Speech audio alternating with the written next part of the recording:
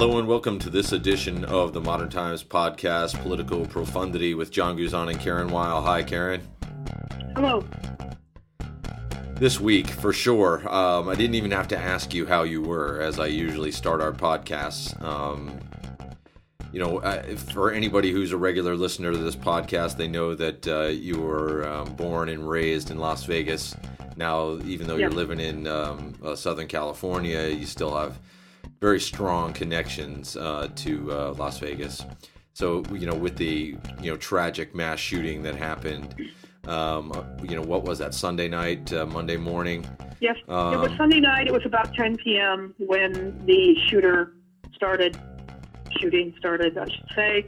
It's funny, my husband and I had come home. We were visiting family in a town not about an hour away. We get home late. I haven't really been following the news much. Like many people in this country nowadays, I give myself the weekend to just take a little bit of a mental break.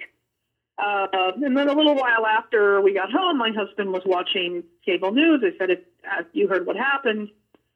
I said, no. He said, well, there's been a shooting in Vegas at a concert, and 2 people are dead. And I said, well, that is terrible. Sadly, though, in my hometown on the Strip, there has been no shortage of serious crimes and deaths. As we all remember, well, those of us alive in 1996 remember Tupac Shakur being shot to death right down the Strip. There have been countless other types of crimes and murders. There have been people who've driven their cars into crowds and killed people or harmed them. There have been bank robberies that started in the 90s when gangs would go right into casinos and brazenly hold up the cashier. Right. Which before that was inconceivable. Mm-hmm. Never mind that my city, for those who know its history, has certainly seen its share of violent crime everywhere else. I mean, the mob all but controlled that city for about 40 years until it was driven out by the FBI. Tony Spilotro, a name that many know if they've studied the mob at all, killed God knows how many people. Yep. He wasn't the only one. So Vegas, well, its crime rates have dropped over the years, and I'd say just as safe as most other American cities. It's had its share of problems, without question. But of course, what happened Sunday, totally a and different now that thing, it's right? the site of the biggest mass shooting in U.S. history, that joins this terrible club. Yeah. And I think for something like that to happen of course, I was going to say, and as well as many of our listeners do, we've already seen concerts such as Ariana Grande's and then the Eagles of Death Metal in Paris in 2015. Right. I think there might have been 1 or 2 others now where those with political means committed terrorist acts and killed people. Sure. So there's so many levels here of normalcy that have been shattered. And, as we've talked about before, in events where people are just there to enjoy themselves, it's not a political rally. It's not something that's grim or dire. That someone has decided this is the time to strike and harm people, either out of political reasons or simply because this person is so disturbed and has not received mental health counseling of any kind. Right. This person decides to strike out. We saw that in Aurora, Colorado. We've seen that at the McDonald's in San Isidro in 1984. James Huberty killed, I believe, 30 people. Yeah. At a McDonald's. They were there just to have a meal and enjoy themselves. Right. So, they're going to be, it's going to take weeks, months, years, I think, for the city to recover.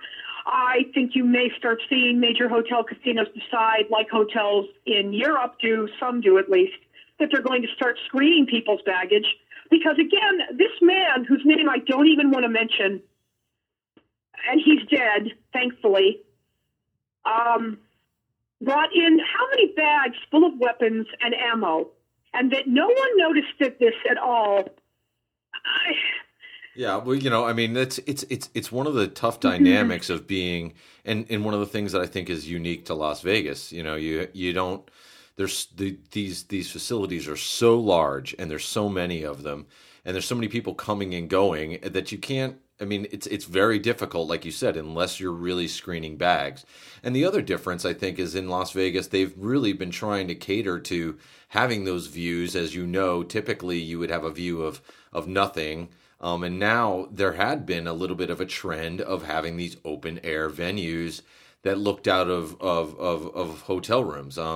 One that comes to mind is the T-Mobile Arena now is right outside what used to be The Monte Carlo. The Monte Carlo, and now they're changing it. Another MGM property, just like Mandalay Bay. And so you can see certain things, and it gave him a perfect, shooting zone, for this event.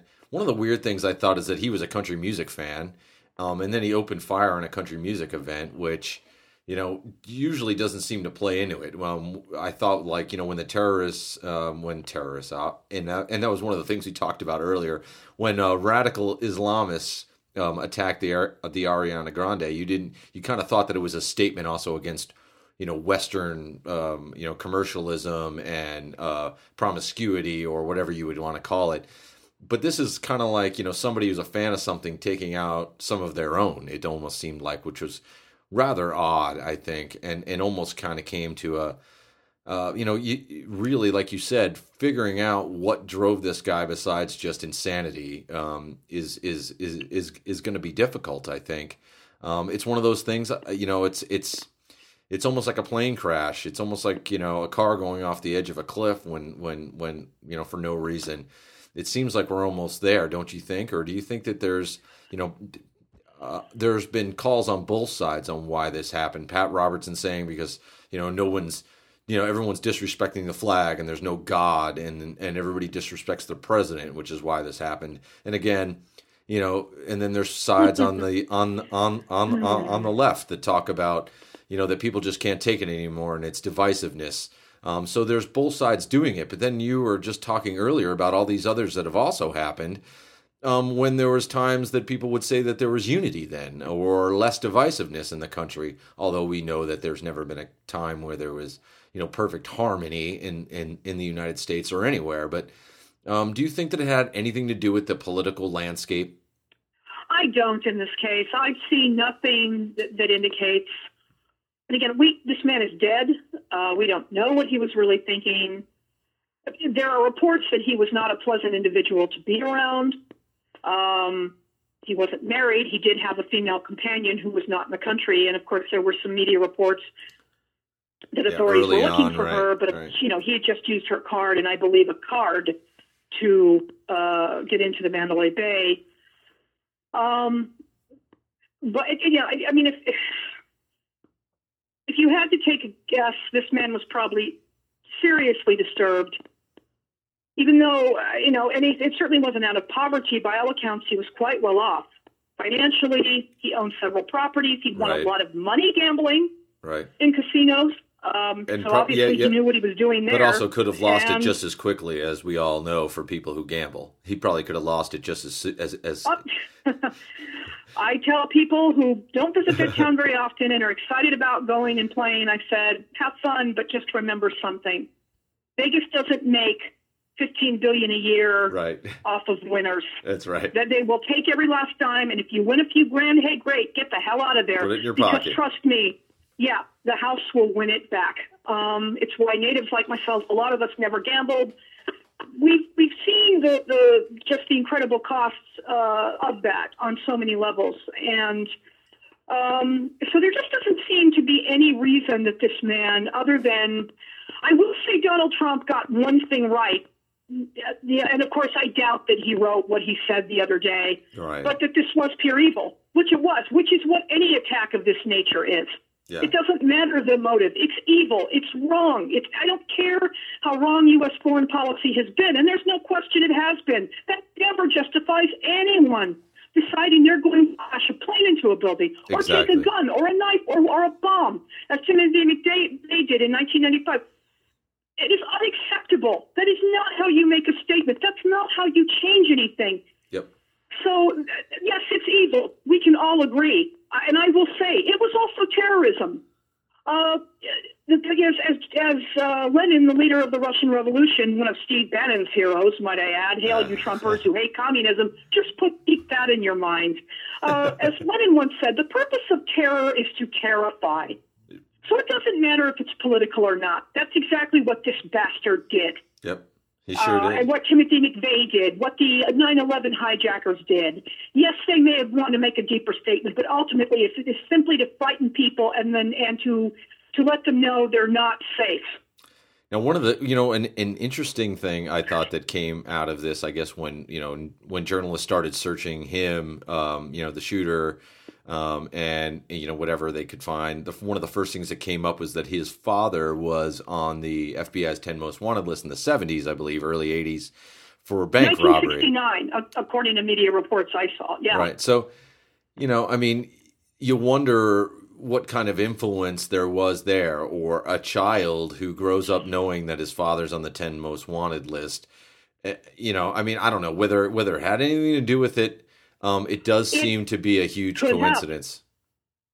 Yeah, sorry. It could have. Again, there are many people whose parents have committed heinous crimes, but they decided not to follow in those footsteps and lead decent, responsible, stable lives, and good for all of them. Again, we're going to learn more about this man as time goes on. We've already heard from his brother, who I found, you had to feel for him having to learn this knowledge that his brother has committed the worst mass shooting in history and having to somehow explain it, which he can't, in fairness to him. But you got the impression those two were not particularly close. And maybe I'm wrong. I don't know what you thought. You also got the sense he didn't like his brother very much. Or obviously, there had been some tension or difficulties between the two. So again, as time goes on, we're going to learn more about what made this monster tick, and from people who knew him. But the damage is done. 59 people are dead. Hundreds are injured. And I know it's a cliche to say this, but it is true. My city's never going to be the same. Yeah, well, yeah, it's it is going to take a long time. I think even the MGM fire. I think what was that, 1980? 1980. That kind of put a scar, but didn't slow Las Vegas down. I don't think anything will slow it down. I think people are smart enough to kind of understand what's there's sometimes there's situations that happen, but. It will be a black mark in as far as discussions and black mark, maybe a bad choice of words there on my part, but you know what I mean. There will be a bit of discussion when people go there, like, hey, be careful when you're in a group of people, a large group of people. And right. As you probably know, the next one's going to be, somewhere else across the world. Sadly. Excuse me. Yes. Another interesting thing I thought that came out of this, and we can talk, if we want to kind of segue a little bit into gun control, there was a guitarist for the Josh Abbott band. I guess his name is Caleb Keeter. Yes. Someone who came out, supposedly was solid, Second Amendment, talked about how a lot of people had concealed weapon permits in his band. They always talked about, hey, if something happens, we'll be able to be there. Realize that in the right situation or the wrong situation where someone decides to do something to this level, there's no way to do a darn thing about it if you got a handgun in your jacket. And a guy is 30 floors up, 400 yards away, spraying the area with automatic weapons fire.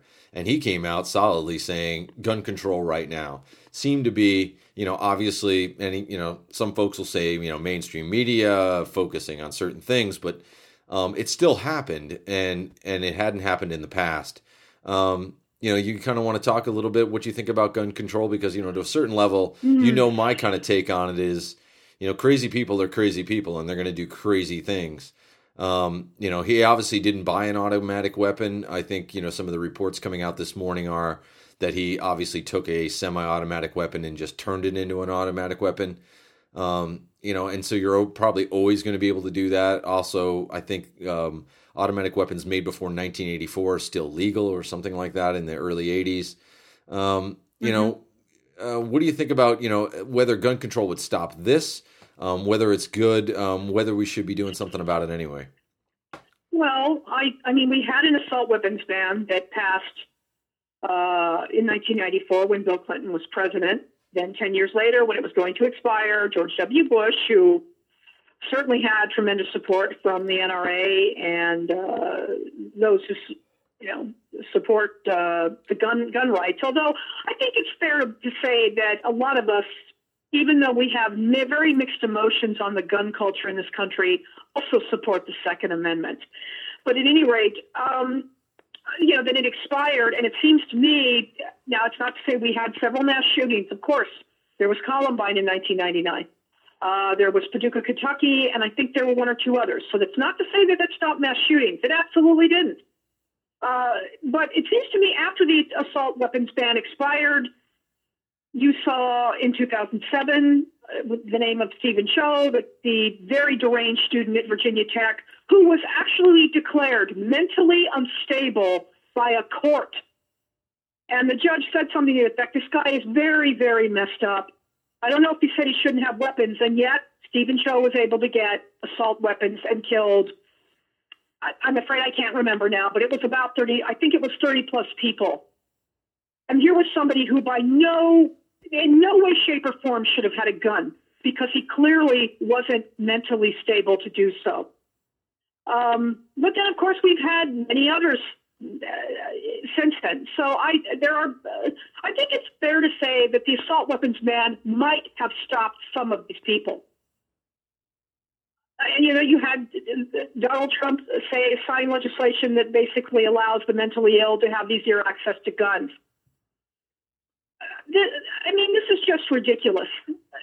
And I'm sorry, I'm all for somebody who is, a law-abiding citizen who has no record, no criminal record, is mentally okay to have the weapons he or she wants.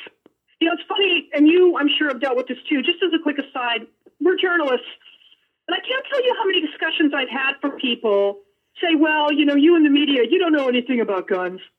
Okay, I'm from Nevada, and my father was an amateur gunsmith and a member of the NRA.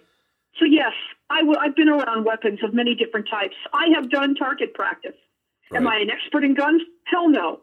But I do know something about them, as I'm sure you do, John, given you're from Arizona, another rural, large western state where a lot of people, 99% of whom are decent and good and have no intention of harming anyone, have weapons. Or a .38 special or a hunting rifle, because they, go out and hunt legitimate game animals or food, something humans have been doing in one form or another since day one. So I get very tired of that. But at any rate, look, we live in a free society. There is no way to stop people who are really, well, there are ways, but it's not easy, I should say, to stop people who, for whatever horrible, twisted reason, are hell-bent on harming other human beings. That's always going to be the struggle.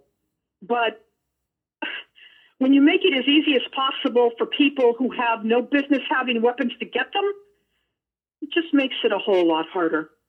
And it's funny, the other thing I want to say, which as we might recall from the Sandy Hook shooting, when Wayne LaPierre, who was really on the defensive, the head of the NRA, said the only thing that stops a guy with a gun is a good guy with a gun. Well, I don't know if any good guys, I'm sure there were many good people at this concert who did not deserve what happened to them, but I don't know if there were any people with guns ready to stop the shooter. And they better have been able to aim, I don't know how many stories up to stop this monster who was up on, I believe, the 32nd floor of the Mandalay Bay. So that's an argument, too, from gun advocates that sometimes rings very hollow in my mind.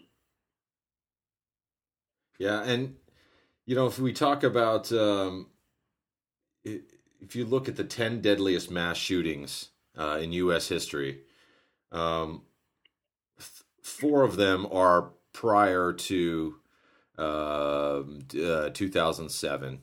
The other 6 are after 2007. And those other 4 are spread out over time. If we want to run down really quick, obviously with the most deaths was this Las Vegas shooting, which we've already kind of discussed. The Pulse nightclub, which was just a little more than a year ago. Virginia Tech, then 32, April 2007. Sandy Hook, 26. Mainly elementary school students and kindergartners is in 2012. Then they had the Luby's Cafeteria in Killeen, Texas, in 1991. Yes. The McDonald's massacre in San Ysidro in '84. So these are the little grouping of 21 deaths in McDonald's. And then there was the shooting in 1965 in Austin. Yeah, and at the UT. It's actually 66. UT Austin. UT Austin 14. And then the San Bernardino in 2015, and then the Edmond Post Office in Edmond, Oklahoma, 14 in 1986. But there's also the Fort Bliss shooting. Well, I mean, this is the top 10. That was somebody who was a soldier, and there were military people all around him. Right. But the point I was trying to make is that you had a few. Between 1984 and 1991, there was 3. The Luby's, the McDonald's, and the Edmond Post Office, and then basically all the rest in the top 10 have happened since 2007. So you have 1 in 66, you have a few in the 80s, 1 in the early 90s, and then it's basically been everything since has been in the last 10 years, and as we know, they've increased in frequency, and it has to be something I think that we need to, not just say it's always been my thing that people are a little every once in a while people go nuts. There's been a situation where people go a little nuts. They don't just go beat up somebody and then they get sent into jail and they cool off. People are literally taking weapons now when they kind of lose it, and things are. You're losing multiple lives, and it's getting even worse. And where this goes to, I mean, like we talked about, the mass shootings, these are all Americans for the most part. Even San Bernardino, if you want to talk about that, and you want to talk about the Pulse nightclub being terrorism, radical Islamist events, they're still basically Americans, no matter what we want to play it off as. They've become Americans, even the folks in San Bernardino. But it has to be a point of discussion in what's happening and what we're kind of, encouraging and why this is happening. And it's not going to be an answer that comes quickly. As we know, life is more nuanced than anybody can ever think. But the evidence is there that it's continuing to happen, and there's got to be a way to get out of it. I don't have the easy answer right now, and I hope that we keep talking about it. You and I, me and everyone else I know, you and everyone else and it just, it's kind of like that old Breck commercial. I don't want to be flippant about it, but it's like that. You have to talk to 2 friends, and hopefully they talk to 2 friends, and eventually we find some way to move forward and to try to, mitigate these things from happening so often. You put it very succinctly. The only thing I may say, I believe that was a Fabergé ad, but sorry. Pop culture trivia. It's interesting again, this dialogue and getting attitude change. As somebody who strongly supports the Second Amendment, which I do, but I'm also, sometimes there are just a lot of people in this country for whom gun ownership is more than just simply owning a gun, because they may want to defend their home, or they may want to go hunting. That's all well and good. But it then becomes so intertwined with their identity that it's just kind of troubling and puzzling to me. Yeah, and again, there's no easy fix for that. It's got to take an attitude change for a lot of Americans. Yeah, and I don't know if we're there yet. And kind of what I was getting at too is how people start to associate one thing with another, and so it becomes like when people start to go a little crazy, which all these people have gone a little crazy, as you mentioned earlier in this podcast. If you've decided to kill multiple people or one person, you've obviously lost some screws. Some screws are loose. They're not even loose. They've fallen out. But it's the fact that, like we had said, instead of doing one thing, they're now taking it because of all the other incidents that have happened. It seems like it gets to the point now where people are like, well, I'm going to go crazy and really do something nuts. What I'm going to do is go kill a whole bunch of people with weapons, with guns. And how do you stop that? And also, that's where it becomes it needs to become part of the debate, because it's become, regular insane behavior to do something like that instead of just go insane. Now, people are literally going and finding weapons and then deciding that that's what they're going to do, just like everybody else did. Because when people go crazy, they're still trying to follow some pattern of what they interpret crazy to be, and it's how you then get out of that. That's the way I am seeing it right now. At least, there's got to be a way out of, to depict that or to deter that sort of reaction or outlet for your insanity. Correct, and that's one other matter. Which, of course, there needs to be much more funding for mental health services and counseling. But there was an interesting quote on Twitter today from Matthew Dowd, who I believe was an advisor to President Bush and big-time GOP strategist who has, of course, kind of parted ways with his party. But he had a tweet today, a culture celebrating guns, equating them with strength combined with a bizarre, antiquated version of manhood is what needs to change in America. I think that was an incredibly succinct and correct description. But I will just say, too, to people who want gun reform, you need to vote. And, you have people in Congress who are willing to, even I think a good number of NRA members support background checks, and other sensible ways to make sure people who shouldn't be getting guns don't have them, or it's damn hard for them to do so. Yeah. Chris Murphy, the senator from Connecticut, of course, the site of the horrible Newtown shooting, he may be introducing some legislation soon. Of course, it's a GOP-dominated Senate. Probably most won't of go whom anywhere. are, receive considerable money from the NRA, and in fairness, more than a few Democratic senators do too. So we'll see what happens. But I just tell people who will keep asking, well, why isn't there any action? I'll ask them, did you vote in the last election? Yep. Well, no. That's why there's no action. Yeah, and I do think that's a big thing, and folks understanding, and I know that there's a lot of disillusionment. And that's just as much of the part of folks wanting to be there. And if the less you vote and the less you get involved in government, that's really as citizens of this country, that's our way to really have an impact. And you can't get frustrated. You have to get more engaged. That's the only way to solve anything. We saw recently with the failure of Congress to repeal ACA, one of the main reasons is people called. People protested. They went to Congress. They made it clear to a lot of these Congress people, and I know it's only failed because John McCain, Susan Collins, and Rand Paul and Ted Cruz, but for different reasons, said, no, I'm not voting on this. But Right. Make no mistake, for some of them I suspect heard from a lot of their constituents saying, leave it alone, or we're going to come out in November of next year. Sure.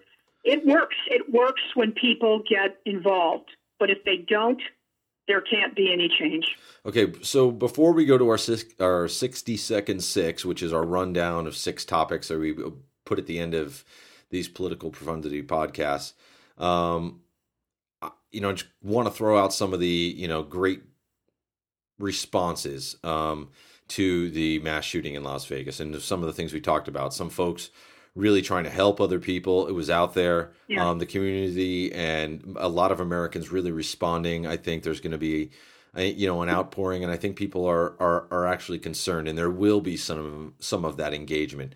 But particularly, and one of the things we talked about before we went on air here is the main trauma center was where you were born in Las Vegas, and the work that they did with 500 plus people being injured.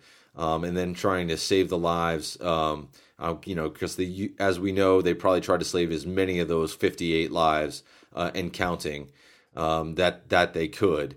But also kudos to those people, and that they stuck it out and had to deal with those situations. Because as we know, no matter how many years you've probably served in an emergency department, you're still not prepared for that night when you have 60 plus bodies coming in that probably don't look like they're going to make it, and 500 to 600 who are injured. So, I don't know if you have anything to say about UMC. I want to say this about my hometown. Too many people still look at Vegas as this bizarre alien world where there's no normalcy. Well, I've got news for them. About 2+ million people live in that valley. Most of them don't live anywhere near the Strip. Most of them don't gamble. They work in quote-unquote normal jobs, in the legal profession, for government, for finance. They're teachers, they're educators, and yes, there are men and women who wear police uniforms. Yes, there are many people who are in the entertainment industry, but that's a smaller percentage. We have churches there. We have schools. We have a university, believe it or not, that I went to, and we read books there. Okay, we have serious people who teach there. Some of them are my friends. We have a very vast medical infrastructure, and with a lot of very well-trained doctors and nurses and paramedics and assistants of all kinds who know their stuff.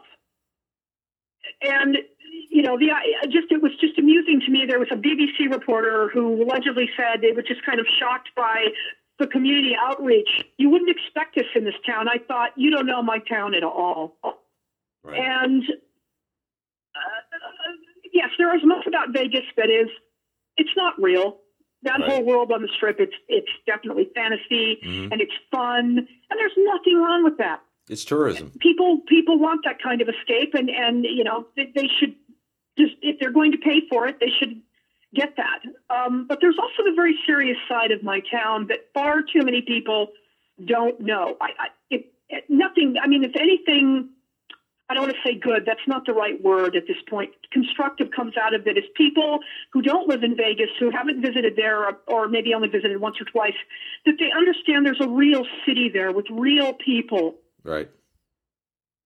So I think perhaps the image will change a little bit in that way, which can only, I think, make Vegas a town that more people take seriously. Yep. Despite all the glitz and the glamour and the ridiculousness of certain other aspects of it. And that's there. I don't deny that. Yeah, and a lot of people, what you mentioned was all 100% true. Although I'm not from there, plenty of trips from work and other things that we've done. And it's also grown, too, as far as the impact or the regular community aspect. When you went out in the mid-'70s, it wasn't so much like that. But there's been a lot of people that have moved there, retire there. Even the shooter was from that Sun City that's up there in Mesquite. There's a lot of retirees. They decide to go there because they know they can go see shows and go gambling when they like. That maybe don't go to Phoenix, especially as Phoenix has gotten bigger. They kind of look to Las Vegas as another opportunity, and the rise of Henderson and some of the other areas, Summerlin. So there's as you mentioned, there's definitely a big impact, I think, for the other things that are available in Las Vegas. I reiterate it. And that's what I experienced. I didn't live in a casino. My mother was not a showgirl. My father was not a dealer. Right. My life was as normal as it was for most other kids growing up in this country. Except, yes, every now and then we go to a buffet in a casino. But one thing my mother always made clear to me and understood: this is not your life. Right. This is your life, and those of us who grew up there, we know how to differentiate. Yeah. Let's move on from the awful tragedy and kind of move into the world of awful politics, perhaps. Yeah. Obviously nothing compared to what happened in Las Vegas on Sunday night, but Donald Trump finally made his trip to Puerto Rico this morning, Tuesday. Some people are just saying, it's all about optics, and obviously a lot of these natural disasters are, but there was a lot of blame to kind of place around. A lot of talking about, golfing events. One of the things happened over the weekend, the President's Cup golf event, and Trump was saying something about the hurricanes, and somebody screamed out, "You don't give a crap about Puerto Rico." That's right, because he doesn't. Yeah, it's obviously out there. Here's your 60 seconds on Trump in Puerto Rico and the hurricane response. Yeah, look, he's attempting to undo the damage already caused by, that's already been done to his rep, which really can't get any worse at this point, frankly. He went there and reportedly told the family, have a good time, just like he said to somebody in Houston. I don't think anybody's having a good time there. He also was sitting around at a table asking people basically to say good things about him.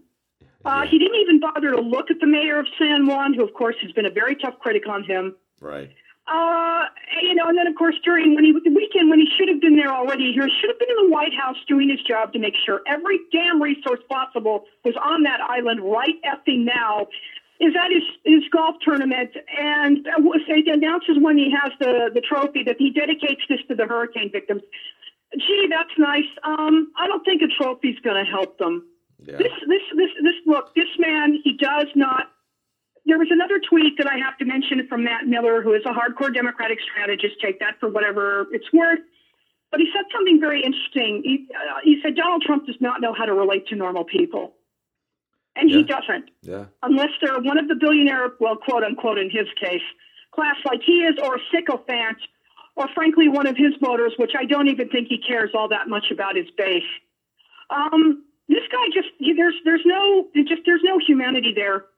There really isn't. I'm sorry. Say whatever you will about George W. Bush, and we all know what happened with Hurricane Katrina and his administration's lackluster response, but you did get the sense he did feel genuinely terrible about it. And I think later tried to make amends. It was too late in terms of the damage done to his administration. But there was a sense he cared, even though, again, they screwed it up. Yeah. And, we've always had presidents who really seem to give a damn. This guy doesn't, other than to just to save face and to have people kiss his ass. I've never seen anything like this. It's just beyond shameful and embarrassing, and that's what I've got to say on it. Yeah, I think you can allow teams to do their work in Florida and Texas because they're kind of connected to the continental U.S. Sure. Things kind of work a little bit easier. It becomes a more extreme challenge when you're talking about an island like Puerto Rico. And the last little thing I want to say is, what really stunned me. You even had the 3-star general there saying, "Hey, it's just hard to get stuff inside. The roads are all destroyed." And I'm thinking, helicopters, man. I mean, you should be able to cover that country fairly easy. Yes. With 10 helicopters or so, and I'm sure we have them.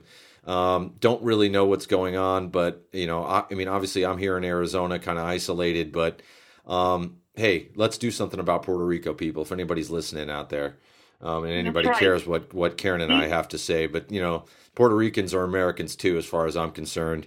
We should treat them like it. Well, they are. Well, as you know, we talked about this the last time. They want to have citizenship, they want to have statehood, and they don't. They can't vote in the presidential election, so they're only quasi-Americans, as far as officially and what they can, actually do. When you can't vote for president, it kind of makes it hard to really say that they're full-on Americans, and that's my point. I understand what you're saying, although I'm not talking to you, but to anybody who doesn't consider it Americans, tell that to the men and women who've served in our armed forces who are from Puerto Rico, some of whom died and sacrificed to this nation. I completely agree with you. That's why I'm saying make it official. Let's make it official here. Let's make them 51st state. That's my current push on Puerto Rico. If anybody ever mentions it, I just want to say, hey, it's either let them free or don't. And those people there don't want to be independent. They want to be part of the United States. So let's welcome them in. Anybody who's a student of history realizes what happened when great empires start to limit citizenship. But again, that's a different discussion for a different day. Let's move on to the second of our 60-second six, which maybe are now our 240-second six, but that's okay. The Arizona Senate race has heated up. Jeff Flake was already probably looking a little damaged in his primary, and now he's probably going to have a hell of a primary battle, and he's going to have a huge general election battle with Kyrsten Sinema now trying to take the next step. From my point of view, knowing and seeing Sinema, knowing her, I say that, like a journalist says it, interviewed her several times over the past, I guess, 10 to 15 years when she was in the state legislature here, going up through now she's a congresswoman, becoming now she's a Senate candidate. Always have a lot of respect for her. I really think that she cares about people. She's going to have a few things that I think that are going to be brought up in this in a statewide election that kind of, gets glossed over a little bit. One that she, isn't just a straight heterosexual, which is going to be slightly difficult for her in the general. And we've talked about that before. Female candidates in Arizona really do well here because they steal some Republican votes who will vote for a woman. Whether they'll go this time if she's not straight hetero, because again, that's what kind of turns elections. Might be there. The fact that she's kind of a former Mormon and proud of it, obviously, if she's claims to be, and she doesn't really kind of discuss her sexuality, whether, who she likes. And that's, but, it's obviously that she's not in a regular relationship with a man. She doesn't have a husband. She doesn't have kids like most, folks do. Janet Napolitano that was here, you don't really know her orientation either, but she didn't make as much of a big deal out of it. But she's obviously a well-spoken person, very intelligent, very smart, attractive, all the elements that you find in successful politicians. So I think Flake's got, is a real battle going on, coming up in 2018. Oh, I think he definitely does. I mean, and frankly, his approval rating last time I checked it may have risen. In fairness, at one time was 18%, and that was just a few weeks ago. My jaw hit the floor when I read that article. For a Republican in a fairly deep red state, although I know not all of your state is, that's astonishing. That's bad. And, we can respect that Flake has been one of the few Republicans who have tried to call Donald Trump out, although he does it in the most meek of manners, if you ask me. He's going to have a problem, I think, getting to the primary right now. Who takes, the woman who challenged John McCain last year in the primary? What is her last name again? Chemtrail Kelly Ward. At least that's Kelly what Ward. That's what nobody would have McCain taken her labeled seriously, but now there are analysts who are saying there's a very good chance she's going to beat Flake in the primary. Yeah, I don't see it at all. No. Let's go to number 3, Tom Price. Yeah. Our former Health and Human Services Secretary is now probably looking for a lobbying job, I take it. He might just be. All the talk is it's because of his private jet travel. Now, I have the feeling that that's just, most of that was probably leaked by the Trump administration to make it and give it a good way to happen. I know it's been uncovered by a lot of different folks. It's out there. Travelgate, I guess, is kind of working in the Trump administration with Mnuchin and DeVos and Tom Price and with our dear leader Donald Trump himself stealing a title from you. However, it does also seem, and there has been some discussion, that it was also because some folks, and Donald Trump specifically, thought that Price failed when they weren't able to repeal the Affordable Care Act, and that it had something to do with him, and that he was out of the area and traveling and doing other things when that was going on.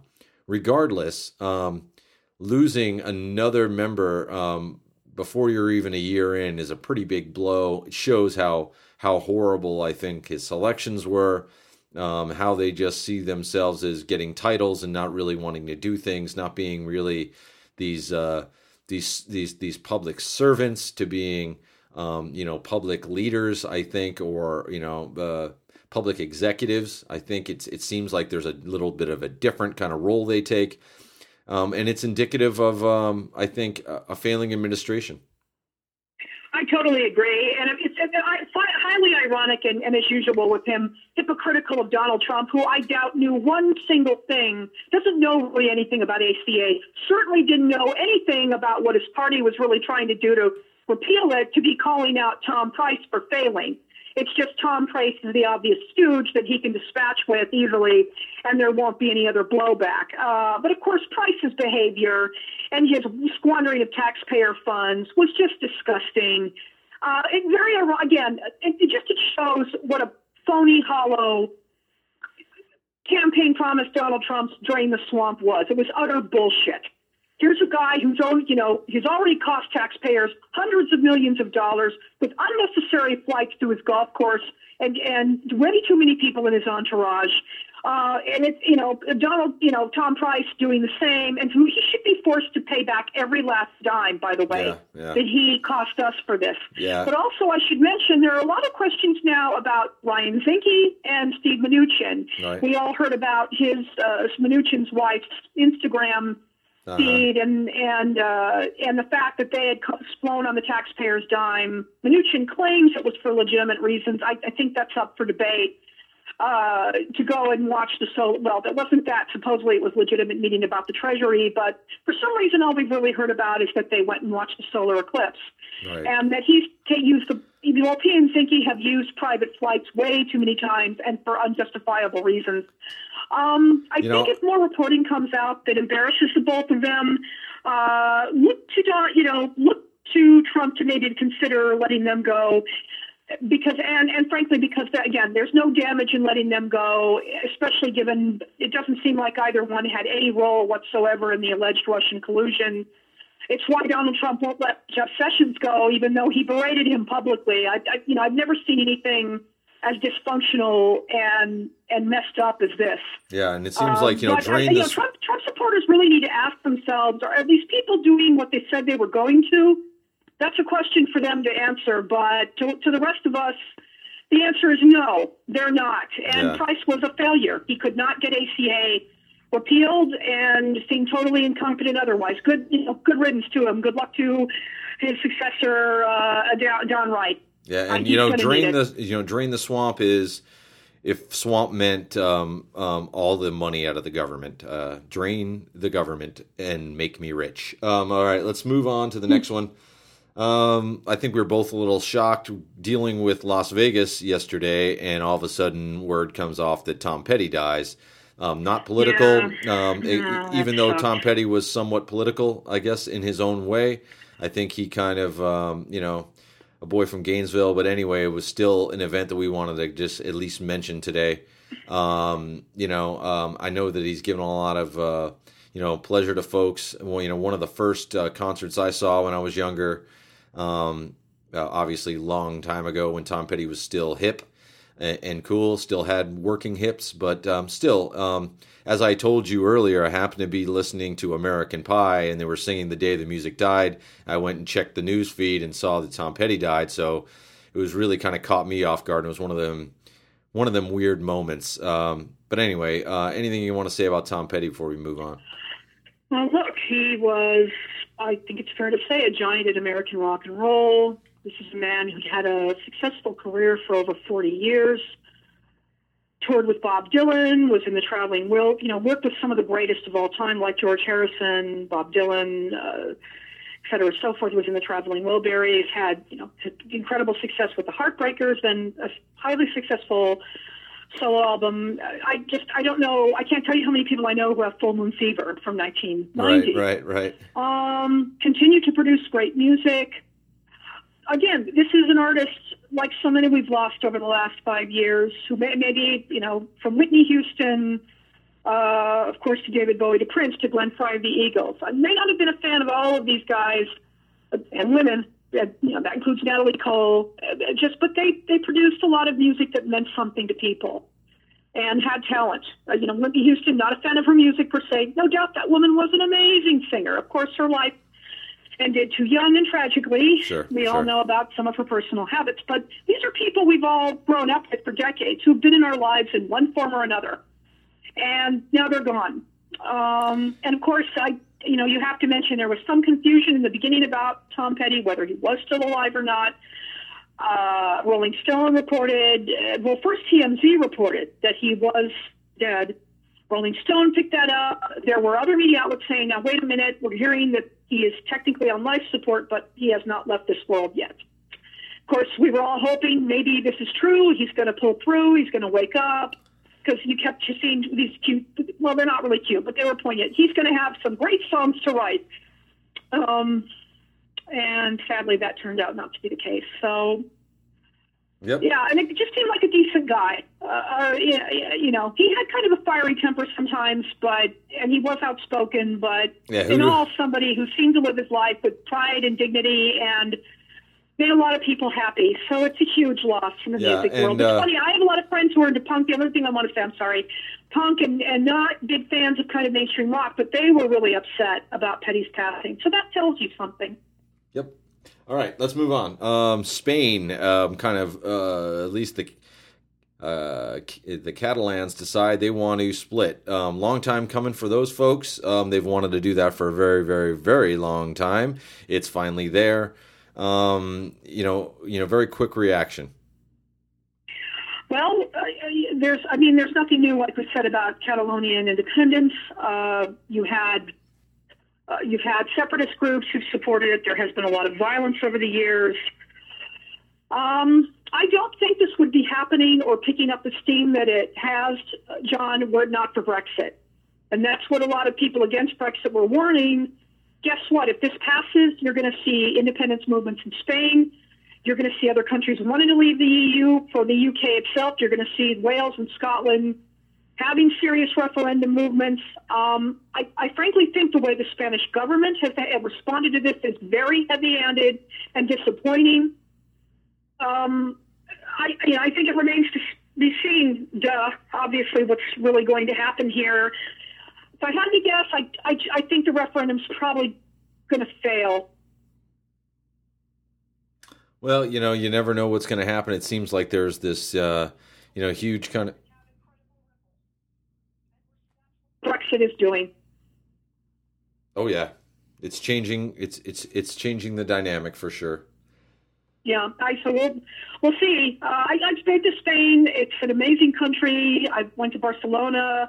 You could just see back then the kind of independent spirit that Catalonians had. That's not to say other Spaniards don't feel the same way. They absolutely do. Spain is a country, well, like most countries of regions, people have a lot of pride in them. They speak different languages or dialects of Spanish, which Catalonian is. With my lousy Spanish skills, needless to say, I couldn't understand a word anybody was saying there, but just an amazing country with an incredible history. I really hope if this does come to pass, it doesn't cause a lot of damage for that great nation. Mm-hmm. Amen to that. Yeah. Our 60-second six is the proposed tax cuts by our dear leader, which, one, we don't know if they're going to impact him or not, although we can assume. I don't really think it'll make an ass out of me if I assume that he's going to benefit in some way. It seems like he's benefited in pretty much everything he's ever done. Wouldn't want to be selfless to anybody. I know he said a few weeks ago, hey, maybe even we're going to have to pay more. Yeah, I'm sure that's not going to happen. But then there's been other sidelines to this, not really knowing what the details are. When you put out a tax plan, kind of changing certain details. We had seen that a Treasury report on how cutting corporate taxes doesn't impact workers has disappeared from the website, and they say, well, it doesn't really conform to our current thinking. Well, usually you don't throw away old reports or get them out of the public view, and you have to go look at it in public viewing. It seems like they're already preparing the wool to be pulled over people's eyes, or trying to do so. A quick reflection on what's happened so far on this tax plan. Yeah, again, because nobody really knows what's in it, this is confusing. There's all kinds of stories claiming the middle class will pay more. At one time it was proposed, I don't think that's going to go anywhere, that people's 401ks get taxed, which I thought, if you want to see the middle class really wake up and vote, go ahead and propose that. That's really stupid. As usual, is what we've seen from this administration from the beginning. No real coherent policy, no real deep thought into it. And I will say that I think the GOP might have a stronger chance of getting some things passed, but I think it's disingenuous to call it tax reform. It's not real tax reform the way we had in 1986, when you had an adult as the president, Ronald Reagan, and a Congress that was mostly Democratic but very willing to work with him because they respected him, even if they didn't agree. No, that doesn't exist today for understandable reasons. Right. But the GOP is trying to push this as some kind of real reform, and that's just not what's going on here. This is a tax cut mostly for the wealthy. I'll be shocked if there's any real relief for the middle or the working or lower class. Yeah, if there is, fine. Sure. But so far, everything I'm reading and seeing, and perhaps people listening out there have some differing opinions, but it's just not something that's benefiting a good majority of this country. Yeah, and I think something that people miss all the time, and especially these, extreme tax cutters. There was a time when that might have been true. As we know what happened in our tax rates after World War II, there was extreme taxes on people, and it was because they were trying to pay off that huge debt that we had, developed in order to fight that war. And there needed to be a leveling out after a certain period of time, and that was the 70s and 80s, and they finally got it done. Everything was, taken care of.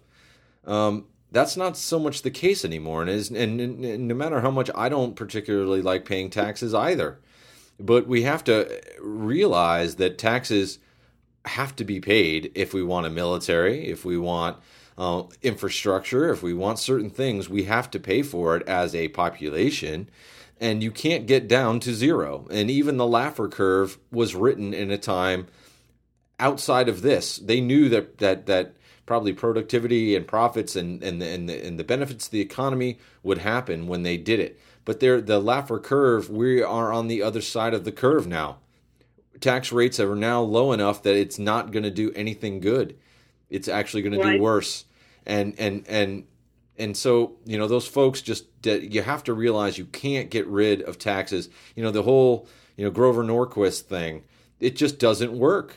You can't say that in a vacuum now with the tax rates we have. If you're back to 80% tax on the 1%, maybe you can say that, but you can't say that at this point. And, that's really where, you're going to fight over a few $1 million where you have billions or at least hundreds of millions. You have to figure that out. We have to pay taxes. And I believe it was Judge Oliver Wendell Holmes who said, "I like taxes, they buy civilization." I may be paraphrasing that.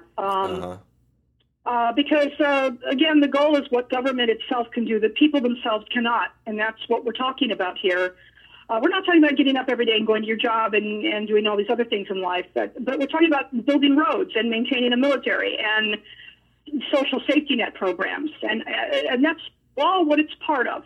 Yep. So I think like a lot of people looking at this latest proposal with, shall we say, a jaundiced eye. Karen, again, we've just wrapped up our 60-second six. Thanks a lot for everything today, talking about your hometown, talking about the shooting. I know that it's especially affected you because, you know the area so well. We mentioned earlier, born in the hospital where most of the trauma patients were taken. So again, thanks for being able to talk about it today, I think is a big thing. And for our listeners, we're probably going to have a sports podcast next week. Karen and I will always be available and come back if we have a breaking political event to talk about. We might be even doing our new Hooray for Hollywood second edition. And then Karen and I for sure will be back in 3 weeks, if not before. Again, thanks, Karen, for everything. Thank you. And God bless the victims and their families in my hometown. And, of course, many props to the first responders and the people in the medical field who helped save more than a few people. Thank you again. We will talk to you next time. May the polls be with you. Thank you, everybody.